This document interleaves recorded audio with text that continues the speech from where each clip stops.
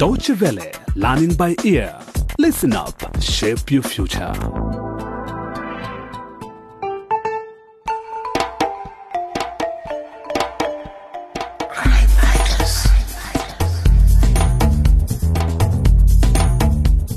Hello, and welcome to Crime Fighters. Drugs to cure, drugs to kill. Written by Mukoma Wangugi. This is the second episode, The Good Doctor.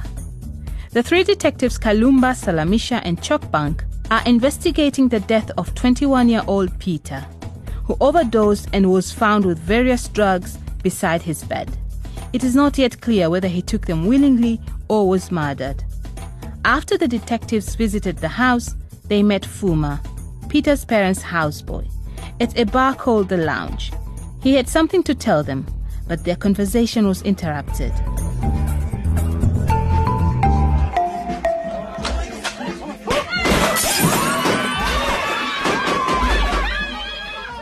As soon as Fuma left for the bathroom, the bartender, the doorman, and a customer who'd been sitting at the bar drew guns and fired straight at our table.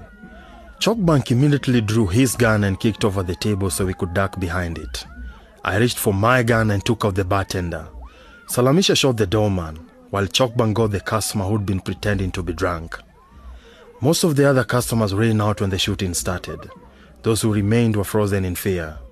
When we came out from behind the table, the preacher man was still standing, trying to comfort a few shaken souls who'd sobered up in a hurry. Repent, my children, repent. Walk to the Lord, for he has saved our lives. He has saved our lives, preserved us from the fate of the wretched, the thieves and murderers. Follow me to find your true salvation.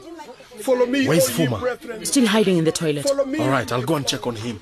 Walk to the Lord, for he has saved our lives. That preacher man, what a peculiar fellow. What are you trying to say? Well, consider the timing. He happened to show up just before the shooting happened. He could have provided the distraction. Salamisha, Chokbank! Kalumba, are you okay? Kalumba! Where is he? Can you see him, Chokbank? Kalumba! I'm okay. It's Fuma. He's dead. Shot twice. Twice through the heart. A professional killer. Must have happened during the commotion. Someone must have followed him here. Let's check to see if he has anything on him. No, don't touch him. We should get forensics here first. Right. There might be something that will lead us to his killer. It couldn't have been those three out here. His killer must have escaped to the other customers. Maybe there's some DNA. Perhaps he used the toilet. I agree. What was it Fuma said before he went to the toilet? That we should look around? The lounge itself is our lead. We need to go through everything here. Call and tell headquarters. Let forensics collect what they need, then we'll tear the place apart, plank by plank.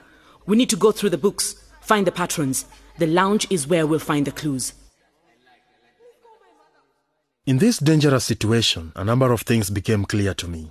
First, Peter's death was not a suicide. He was murdered. Second, we were going to find out who killed Peter. And third, I had a premonition that Salamisha, Chokbank and I were not all going to survive this. After forensics had dabbed around with their little sponges and carted the bodies away, we ripped the place apart. It was when we pulled up the floorboards that we found them. All sorts of pills, some labeled for malaria, AIDS, tuberculosis. And then the hard drugs, cocaine and heroin. We estimated the street value at about 20 million Ketagu shillings, over $2 million. A call to headquarters quickly established that the owner of the lounge was one Dr. James Kamkuta, a respected surgeon who shot to fame when he performed the country's first open-heart surgery. He was so well respected that our president appointed him his official health advisor. It made no sense. Why would he own a bar or sell drugs when he was already filthy rich? The next morning, tired beyond belief, Salamisha and I paid him a visit. Chokbank would have enjoyed meeting the doctor, but of course I'd called in sick. Thank you for seeing us at such short notice, Dr. Kamkuta. I'm Detective Salamisha and this is my partner, Detective Kalumba. Partner? A lucky man indeed. Naturally, I'm very curious about why you wanted to see me. You must be very busy, so I suggest we dispense with pleasantries and get straight to the point. What can I do for you, detectives? Doctor, do you know a bar called The Lounge? Yes, I know it, because it belongs to my brother. What happened there? Did somebody break in? We'll ask the questions if that's okay. Why are the license and title deed in your name? Every family has a black sheep. Ours is my younger brother. He did everything wrong. Dropped out of high school, got involved in petty crime. Then later on, things got much worse. And what is this much worse? Drugs. And what they made him do. He started robbing shops, then banks. During one robbery, he was shot. But fortunately for him, he didn't die. Instead, he was arrested. I'm telling you this in strictest confidence, detectives. It mustn't come out. We can't make any promises, I'm afraid. Especially if it means denying people justice. But you must ask yourselves, is justice for the living or for the dead? If your justice is for the living, then what I'm about to tell you absolutely cannot come out. It will do us all more harm than good. Just tell us what you know. We promise we'll work something out that will satisfy both the living and the dead. All his life, my brother wanted to own a bar. I wanted to become a surgeon. He wanted to own a bar. We all have our dreams, right? But of course, with this record, he couldn't get a license. Oh, come on. With your money, you could easily buy him a license. Listen, when I did the open heart surgery, the president asked me to be his personal doctor. It was good for the country, he said. Show the world that in our country, politicians didn't have to go to America or Europe for treatment. Said it would make Ketago's citizens believe in their country and president. I didn't want to do it. Why not? I'd worked hard. Years and years of 15, sometimes 48-hour days. I had made myself into the man I'd become. Do you understand? I was my own God. And he wanted it all for himself. For it to be all about him. I'm no longer the Dr. Kamkuta. I'm the president's personal physician. Now do you understand? Okay, go on. The next day, I got a visit from one of his goons, straight out of The Godfather. He said he had an offer I couldn't refuse. Either I worked for the president or my brother would go to jail for life. At that point, I realized I had no choice. I should just try to get the best deal possible. I asked to be paid very well, to be allowed to continue my private practice, and for my brother's criminal record to be erased.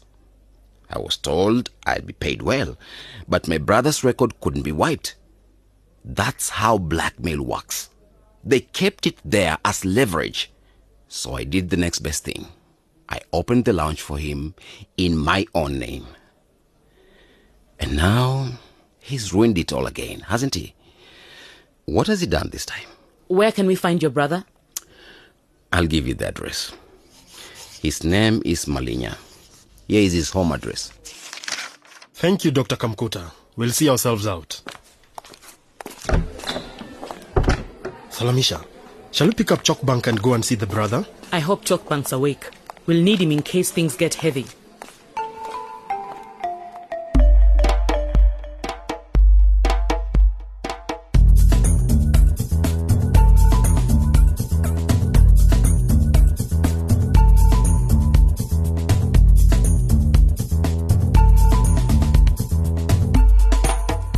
What will the detectives find when they visit Dr. Kamkuta's brother Malinya? Join us next time to find out. In the meantime, you can visit our website dw.com/crimefighters and feel free to comment on our Facebook page. Bye-bye for now.